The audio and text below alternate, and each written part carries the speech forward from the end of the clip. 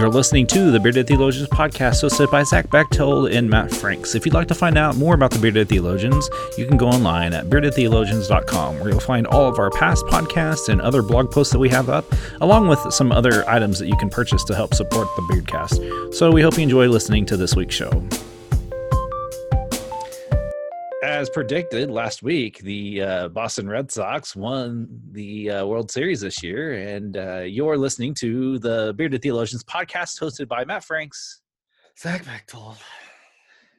This week on the Beardcast, as we were talking about nothing about baseball, because we're both very just depressed that the Red Sox won. Because apparently, and we looked in the rules, you cannot tie in the World Series. There is no tying in the World Series.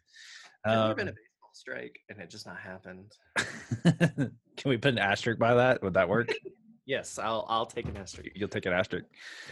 Yes. So as we were talking, we know that Tuesday is the general election in the United States and throughout the whole country. People will be taking to the polls over these next few days to look at serious issues and all sorts of things, voting for candidates and all that stuff. And we thought it'd be good to talk about how to have a healthy conversation about voting without being jerks. And this is one of those situations and topics that can be a little bit difficult. We're going to preface this. We're not going to tell you how to vote or who to vote for. What we do want to talk about is just how to have healthy conversation, even if you agree or disagree. So Zach, as we think about this conversation today, what are some things that kind of come to your mind? Well, one, like Matt said, we're not going to tell you how to vote or who to vote for, but we certainly want to tell you to vote. Go vote for whomever it is.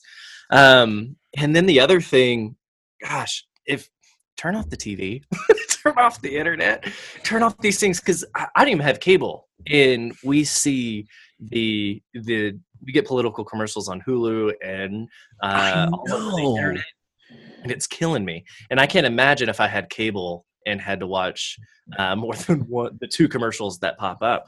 They're so hateful and they're so uninspiring. And that's the thing about what politics has turned into, I think, is it's this maybe vote for the lesser of the two evils type of a thing, and that's not healthy.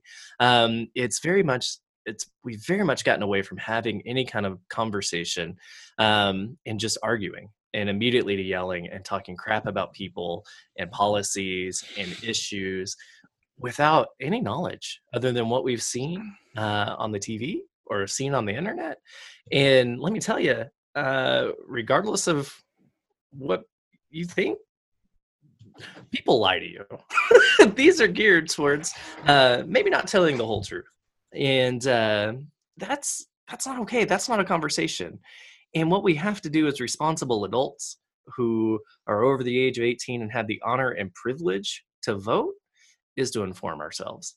And if you'd have asked me, I don't know, 5-10 years ago what voting meant, I'd have told you I didn't care and whatever. But no, it's so dang important that we can't continue to fight and argue and piss and moan and want our way, whatever way that is, and completely lambast and discount the other way. We have to be able to have the conversation and find the good and the bad in both sides or all sides, and have the conversation of why we believe that way, why we're voting this way, rather than I'm red or I'm blue or I'm this or I'm that, because that's not healthy, guys. That's a lot of what I see. So here's something I thought of today. I was watching TV because I need to watch the weather this morning because, by God, we live in Oklahoma and it changes all the freaking time and I don't know what to wear. Monday I was in shorts and t-shirt, and today I'm wearing sweaters and hats. Move to Montana, you can wear flannel year round. I can't. But so one of the things I was watching, the two political ads showed up, and I won't talk about which candidate, but both candidates said they had all the answers. Yeah. They are the person to save the world. And first off, my head was thinking, only one person can save the world. But the second of all is I want someone, and I've been thinking about this a lot lately, is that in regards to making a decision, it's not one person that in a healthy way and in a good way for the better of the world, the better of the community, one person is not going to dictate how that's going to be, because that's not healthy. We need input, we need conversation, we need dialogue.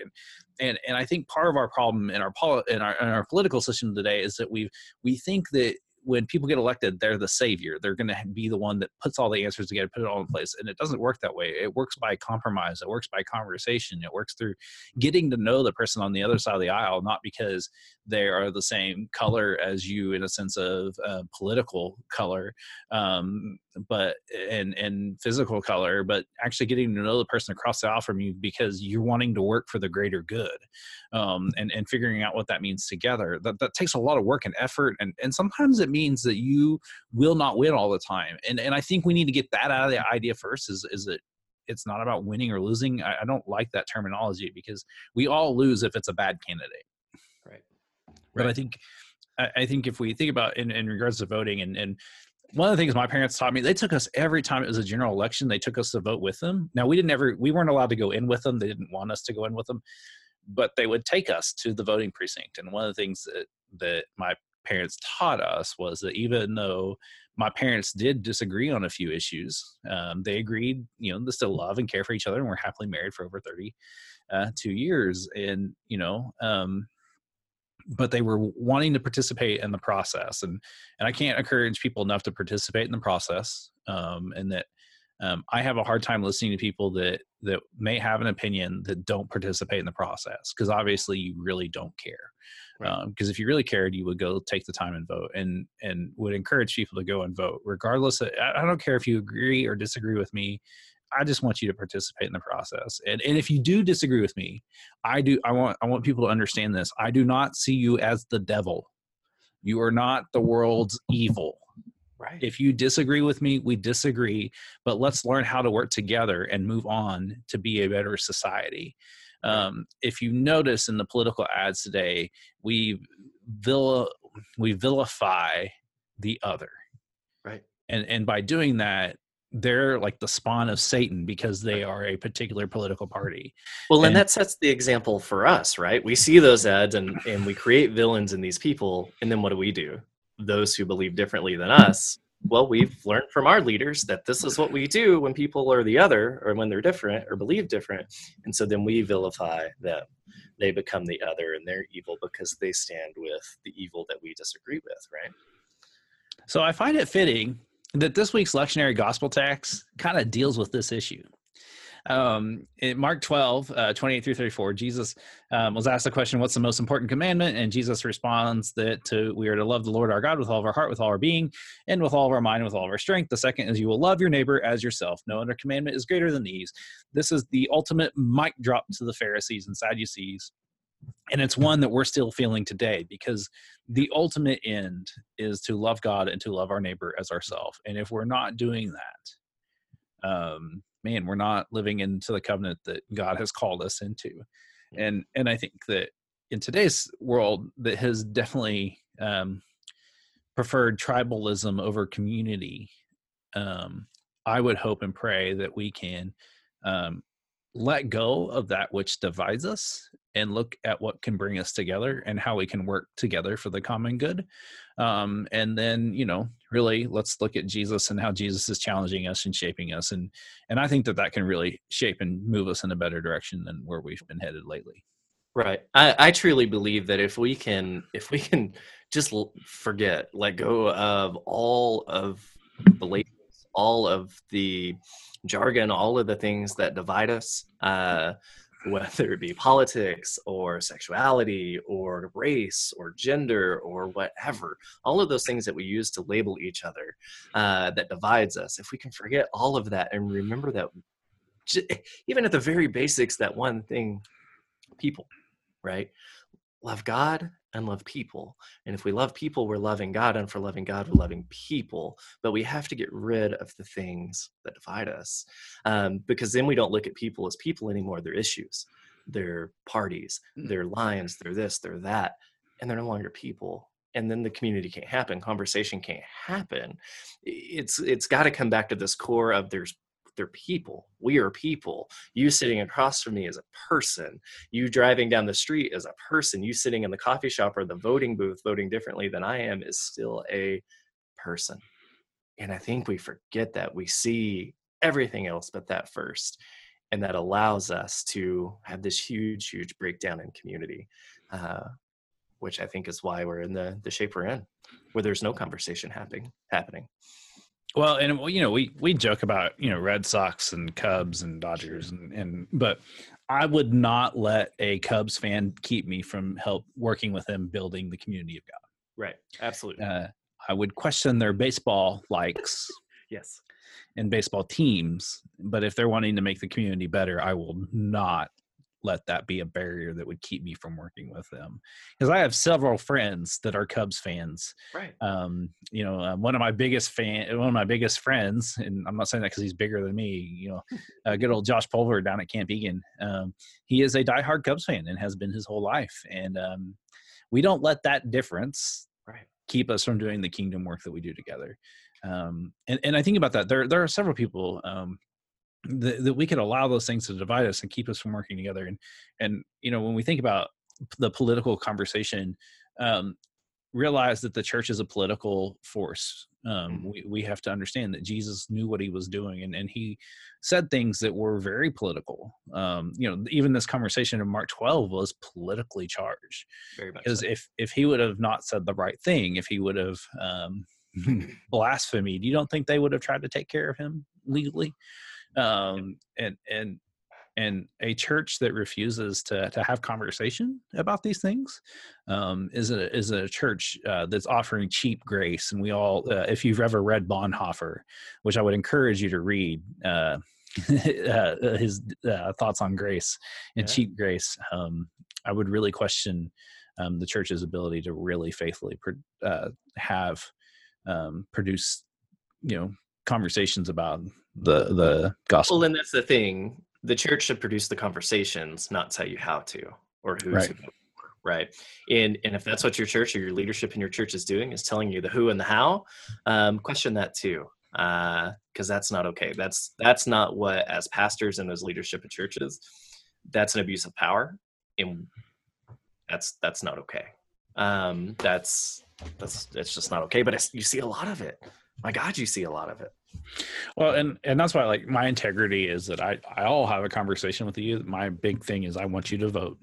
Yep. And if you're not, I want to encourage you to vote. And if you're being suppressed to vote, I want to help you to vote. And I want to make sure that you're able to have a voice in our government, because I think it's healthy for the betterment of our world.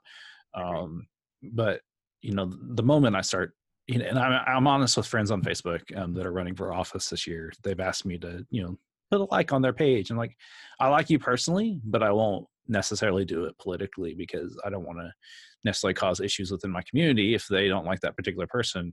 But I also want them to know that I'm praying for them and will support them in other ways. There are other ways of support than just by clicking like on their Facebook page. So yeah, I mean, I want to encourage you to do that. Prayerfully spend some time, study your issues, pray where God may be leading you to vote on a particular situation, because I think it's healthy. When the person that you love, who will vote differently than you, realize that they are a child of God, they are created in God's image, and that we're called to love them, even though they may disagree with us. And I think if we can hold on to that and wrestle with that and live into that, lean into it a little bit more, we can do some great things together, even though we may be Democrats, Republicans, independents, libertarians, Green Party, everything in between. Well, Oklahoma only has 4 parties. We have independent, Democrat, Republican, and libertarian. Outside of that, that's it in Oklahoma. Right. Yay, Oklahoma's closed political system, but that's a whole other podcast for a whole other time. But we'll encourage you to spend some time in that and have good, healthy dialogue, looking at a person, knowing that they're a child of God and that they're created in God's image, and to love them and to care for them. Go on our website. We've got some really good blogs up we've had in the last few weeks. I encourage you to go read those. Look at some past Beardcast. We've been on a good roll lately of having some good conversation and good topics, and we're looking forward to some special guests we're going to have on the show at a later date. Some of them are really, really awesome people that actually responded to our emails and Facebook messages. And we're hoping to line out even a couple more. Matt Mioski, I'm looking at you, even though I know you're not listening. But we're hoping to have some good things up for the future. And, if you want to write for us, or if you want to be on the show because you got something you want to talk about, please feel free to send us an email at beardedtheologians@gmail.com. Go on our website, check out our stuff. We've got stuff to buy. It's that season of Christmas and Christmas parties and gag gifts. What a better way to buy a gag gift than buy a Bearded Theologians mug to give to a non-bearded people. It is No Shave November, so Zach and I will not be shaving in November. To see Day one right here. I shaved yesterday. Day one. So we fully support No Shave November. We just take it year round. No shave ever. No shave ever. But go on our website, have conversation, and don't be afraid to connect with us or share or anything else. And so for the Bearded Theologians, I'm Matt Franks. I'm Zach Bechtold. Get out and vote.